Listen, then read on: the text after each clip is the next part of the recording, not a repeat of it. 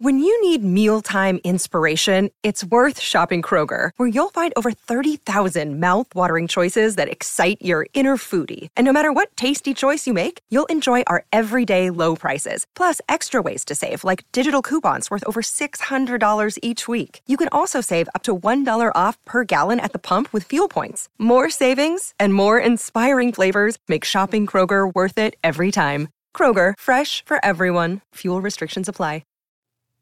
The Trail of the Serpent by Mary Elizabeth Braddon.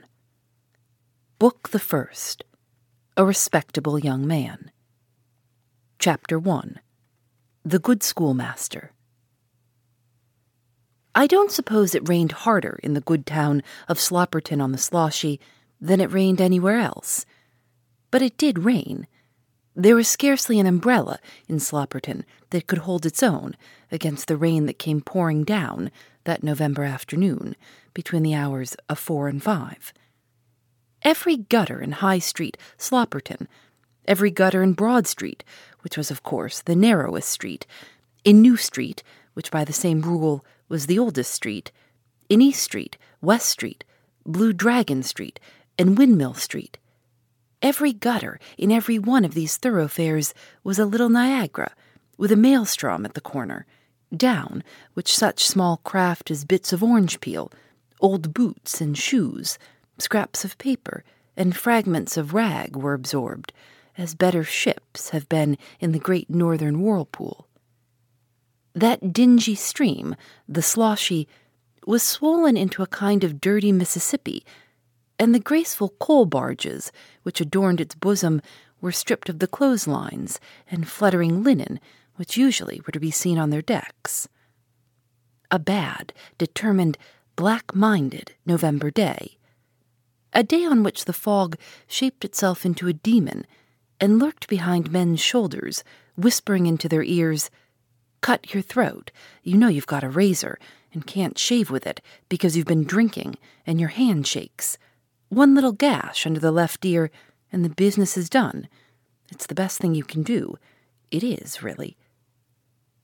A day on which the rain, the monotonous, ceaseless, persevering rain, has a voice as it comes down and says, "Don't you think you could go melancholy mad? Look at me. Be good enough to watch me for a couple of hours or so, and think, while you watch me, of the girl who jilted you 10 years ago, and of what a much better man you would be today if she had only loved you truly. Oh, I think if you'll only be so good as watch me, you might really contrive to go mad." Then, again, the wind. What does the wind say as it comes cutting through the dark passage and stabbing you, like a coward as it is, in the back, just between the shoulders? What does it say? Why, it whistles in your ear a reminder of the little bottle of laudanum you've got upstairs, which you had for your toothache last week and never used.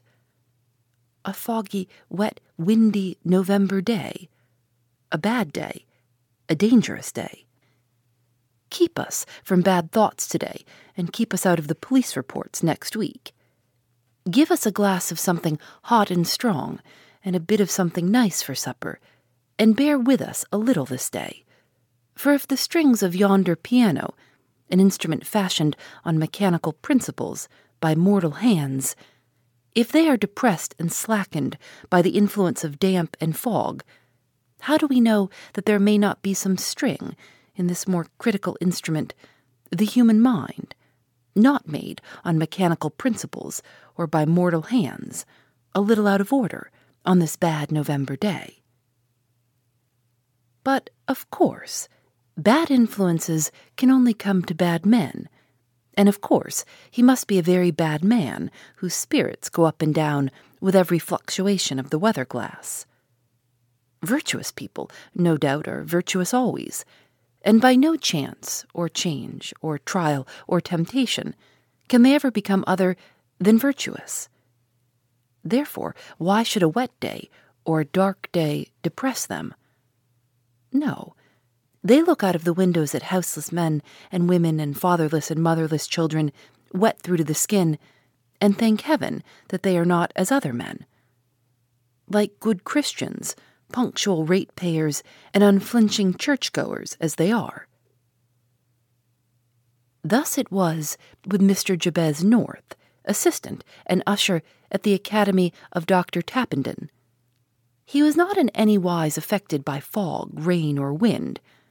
There was a fire at one end of the schoolroom, and Allah Capon Major had been fined 6 and condemned to a page of Latin grammar for warming his worst chilblain at the bars thereof. But Jabez North did not want to go near the fire, though in his official capacity he might have done so. Ay, even might have warmed his hands in moderation. He was not cold, or if he was cold, he didn't mind being cold. He was sitting at his desk, mending pens, and hearing 6 red-nosed boys conjugate the verb amare, to love, while the aforesaid boys were giving practical illustrations of the active verb to shiver, and the passive ditto to be puzzled. He was not only a good young man, this Jabez North, and he must have been a very good young man. Indeed, he was looked upon by many excellent old ladies as an incarnation of the adjective pious. But he was rather a handsome young man also. He had delicate features, a pale, fair complexion, and as young women said, very beautiful blue eyes. Only it was unfortunate that these eyes, being, according to report, such a very beautiful color, had a shifting way with them, and never looked at you long enough for you to find out their exact hue, or their exact expression either. He had also what was called a very fine head of fair, curly hair, and what some people considered a very fine head, though it was a pity it shelved off on either side in the locality where prejudiced people place the organ of conscientiousness. A professor of phrenology, lecturing at Slopperton, had declared Jabez North to be singularly wanting in that small virtue, and had even gone so far as to hint that he had never met with a parallel case of deficiency in the entire moral region, except in the skull of a very distinguished criminal who invited a friend to dinner and murdered him on the kitchen stairs while the first course was being dished. But, of course, the Sloppertonians pronounced this professor to be an impostor, and his art a piece of charlatanism, as they were only too happy to pronounce any professor or any art that came in their way. Slopperton believed in Jabez North, partly because Slopperton had in a manner created, clothed, and fed him, set him on his feet, patted him on his head, and reared him under the shadow of Sloppertonian wings to be the good and worthy individual he was. The story was in this wise. 19 years before this bad November day, a little baby had been dragged, to all appearance drowned, out of the muddy waters of the Sloshy. Fortunately, or unfortunately, as the case may be, he turned out to be less drowned than dirty, and after being subjected to very sharp treatment, such as being held head downwards, and scrubbed raw with a jack-towel by the Sloppertonian Humane Society, founded by a very excellent gentleman, somewhat renowned for maltreating his wife and turning his eldest son out of doors, this helpless infant set up a feeble squall, and evinced other signs of a return to life. He was found in a Slopperton river by a Slopperton bargeman, resuscitated by a Slopperton society, and taken by the Slopperton beadle to the Slopperton workhouse. He therefore belonged to Slopperton. Slopperton found him a species of barnacle rather difficult to shake off. The wisest thing, therefore, for Slopperton to do was to put the best face on a bad matter, and out of its abundance rear this unwelcome little stranger. And truly virtue has its reward, for from the workhouse brat to the Sunday school teacher, from the Sunday school teacher to the scrub at Dr. Tappenden's academy, from scrub to usher of the 4th form, and from 4th form usher to first assistant, pet toady and factotum were so many steps in the ladder of fortune which Jabez mounted, as in 7-leagued boots. As to his name, Jabez North, It is not to be supposed that when some wretched drab, mad with what madness, or wretched to what intensity of wretchedness, who shall guess, throws her hapless and sickly offspring into the river, it is not, I say, to be supposed that she puts his card-case in his pocket, with his name and address inscribed in neat copper plate upon enamelled cards therein. No, the foundling of Slopperton was called by the board of the workhouse Jabez. First, because Jabez was a scriptural name. Secondly, perhaps, because it was an ugly one, and agreed better with the cut of his clothes and the fashion of his appointments than Reginald, Conrad, or Augustus might have done. The gentlemen of the board further bestowed upon him the surname of North, because he was found on the north bank of the Sloshy, and because North was an unobtrusive and commonplace cognomen, appropriate to a pauper. Now, there are many natures, God-created though they be, of so black and vile a tendency as to be soured and embittered by workhouse treatment. By constant keeping down, by days and days which grow into years and years, in which to hear a kind word is to hear a strange language, a language so strange as to bring a choking sensation into the throat, and not unbidden tears into the eyes. Natures, they are, so innately wicked, as not to be improved by tyranny, by the dominion, the mockery, and the insult of little boys, who are wise enough to despise poverty, but not charitable enough to respect misfortune.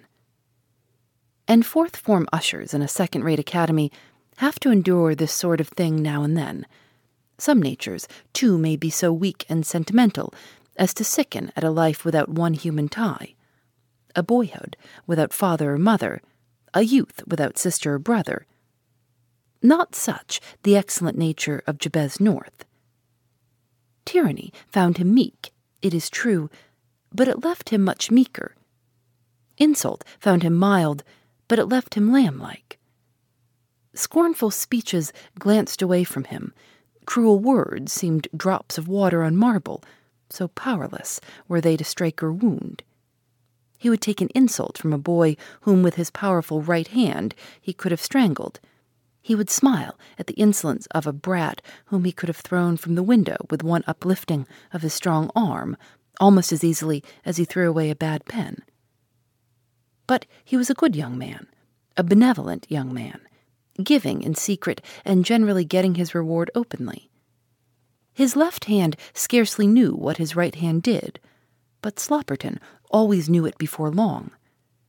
So every citizen of the borough praised and applauded this model young man, and many were the prophecies of the day when the pauper boy should be one of the greatest men in that greatest of all towns, the town of Slopperton.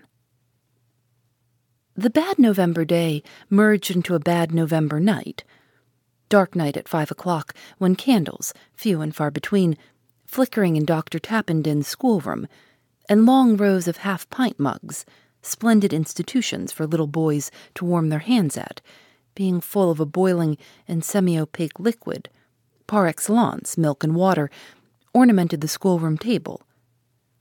Darker night still, when the half-pint mugs have been collected by a red maidservant, with nose, elbows, and knuckles picked out in purple, when all traces of the evening meal are removed, when the 6 red-nosed first-form boys have sat down to Virgil, for whom they entertain a deadly hatred, feeling convinced that he wrote with a special view to their being flogged from inability to construe him.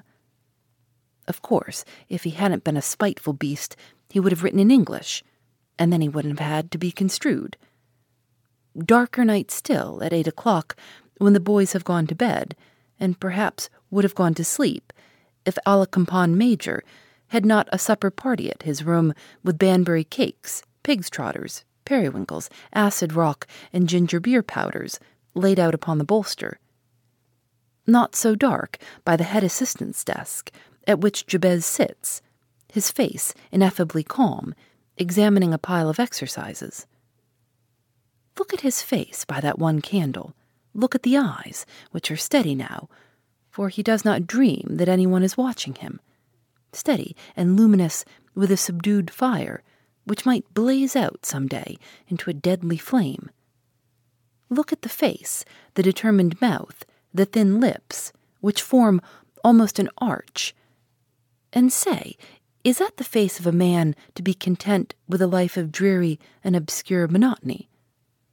A somewhat intellectual face, but not the face of a man with an intellect seeking no better employment than the correcting of French and Latin exercises. If we could look into his heart, we might find the answers to these questions. He raises the lid of his desk, a deep desk that holds many things, papers, pens, letters. And what? A thick coil of rope. A strange object in the assistant's desk, this coil of rope. He looks at it as if to assure himself that it is safe, shuts his desk, quickly, locks it, and when at 9:30 he goes up into his little bedroom at the top of the house, he will carry the desk under his arm. Phoebe Reads a Mystery is recorded in the studios of North Carolina Public Radio, WUNC.